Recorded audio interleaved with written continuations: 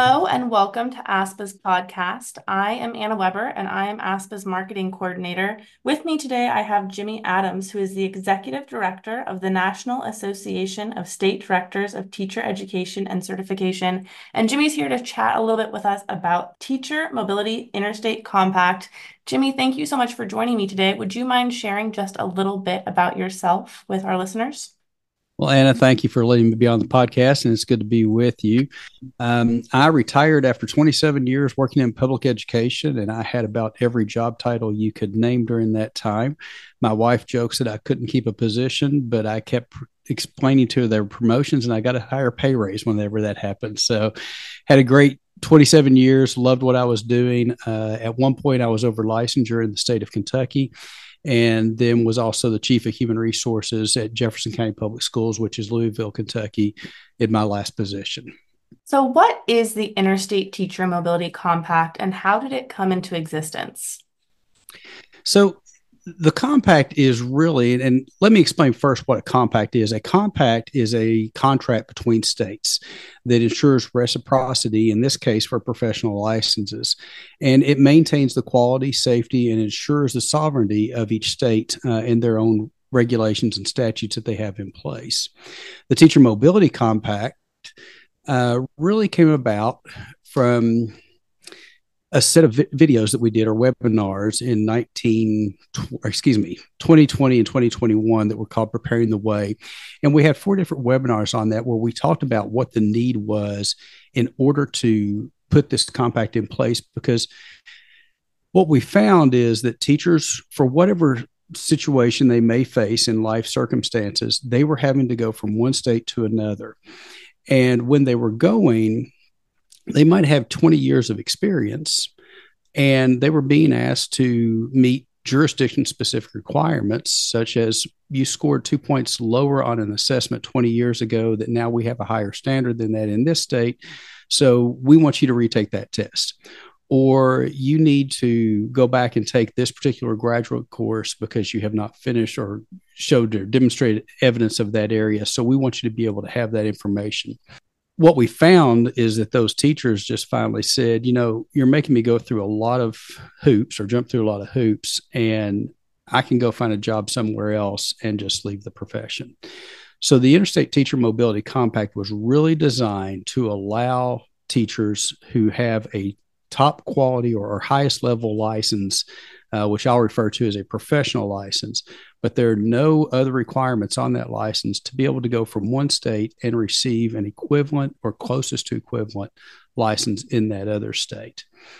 That actually came about with some of the work, or the compact came about because in 2020, the National Defense Act allowed for the development of 10 additional occupational compacts to support military spouses. So DOD played a key role in this through funding. And what they were able to do is actually work with the Council of State Governments to develop these 10 compacts.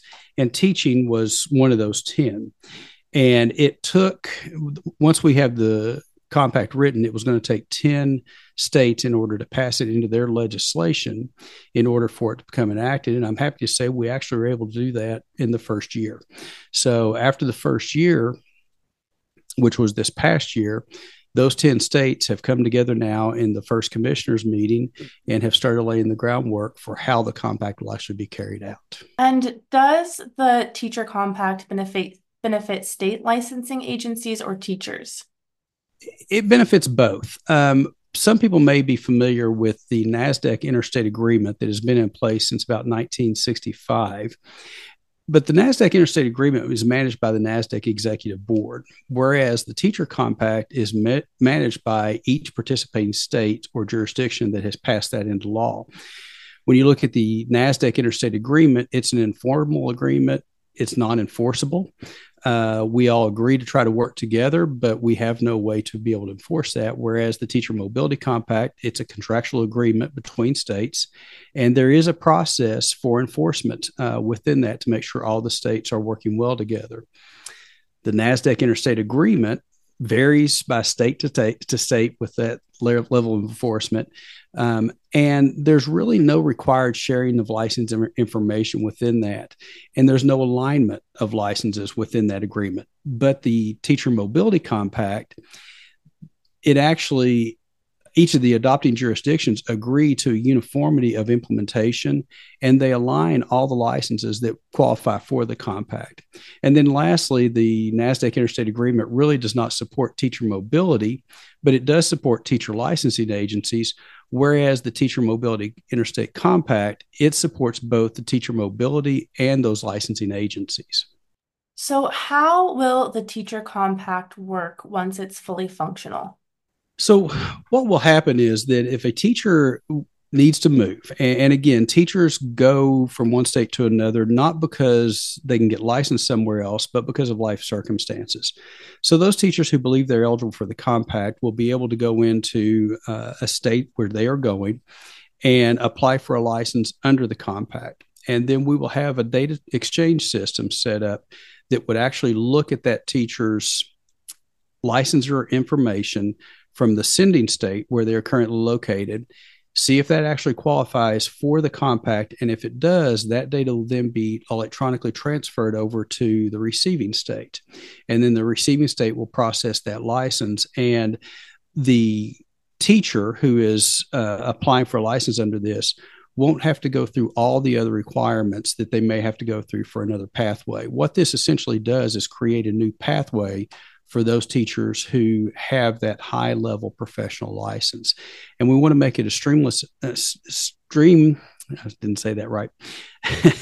We want to make it streamline it. We want to streamline it as much as possible so that it is a smooth, easy transition that can actually happen within just a couple of days.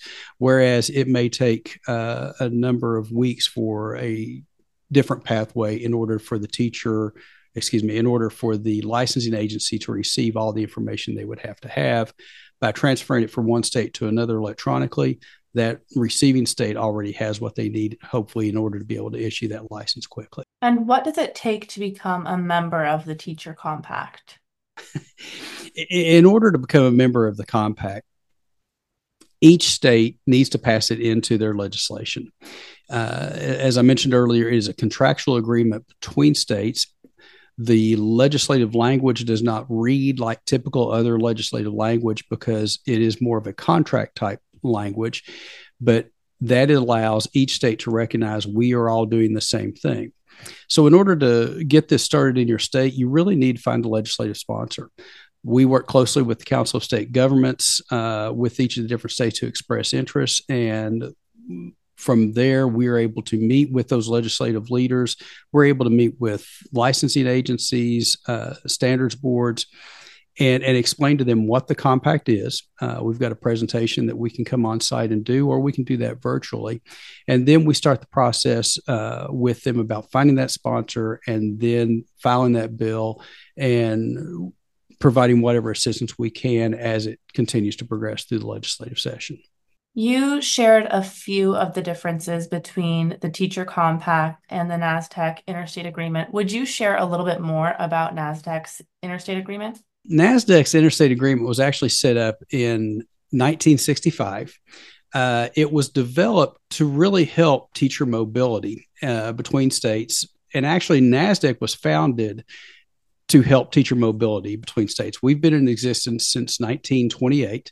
And that agreement started out with how do we make sure that one license issued in a state would be able to receive a close to equivalent license in another state when someone goes to another location. And it has had different forms during the last close to 60 years, I guess. And even in the most recent rendition of it, we came close to getting what I would call true reciprocity, but we still were not able to get exactly what that would look like. When you compare that to the Teacher Mobility Interstate Compact, this is the first time where all states that join this will have the opportunity to have a level of true reciprocity between states. Now, again, I've said that the issuing state would be able to issue a equivalent or a close to equivalent license. And that is because somewhere grade ranges in some states differ. You might have a K through 5 grade level, or you may have in another state a PK through sixth grade. So you can't issue a license you don't have. So it has to be somewhat close to be able to fit in. But each state that is a member of the compact will actually list all of their eligible licenses. So people will know these are the licenses that qualify for the compact for you to be able to transfer, and the licenses that you would receive as you come into a receiving state. Well, Jimmy, do you have any closing thoughts that you would like to share with our listeners? The goal of this compact is to keep people in the profession. When we face a shortage issue, and the shortage issue can be defined in many different ways, and in different regions, it has different aspects to it. But when you look at what is happening, when we don't make it easy for teachers to be able to go from one location to another, and the frustration builds, they have other opportunities. Teachers are well-educated individuals. They're smart. They work well with other people. And so they have a lot of gifts and talents that other industries will grab up. And so the goal is we want to keep these people in the profession, and the Teacher Mobility Compact is one way by which we can do that. Jimmy, thank you so much for joining me today. Where can our listeners find you? And I appreciate the opportunity to talk, and it was a joy talking with you. If they'd like to find out more information about the compact, they can actually go to teachercompact.org.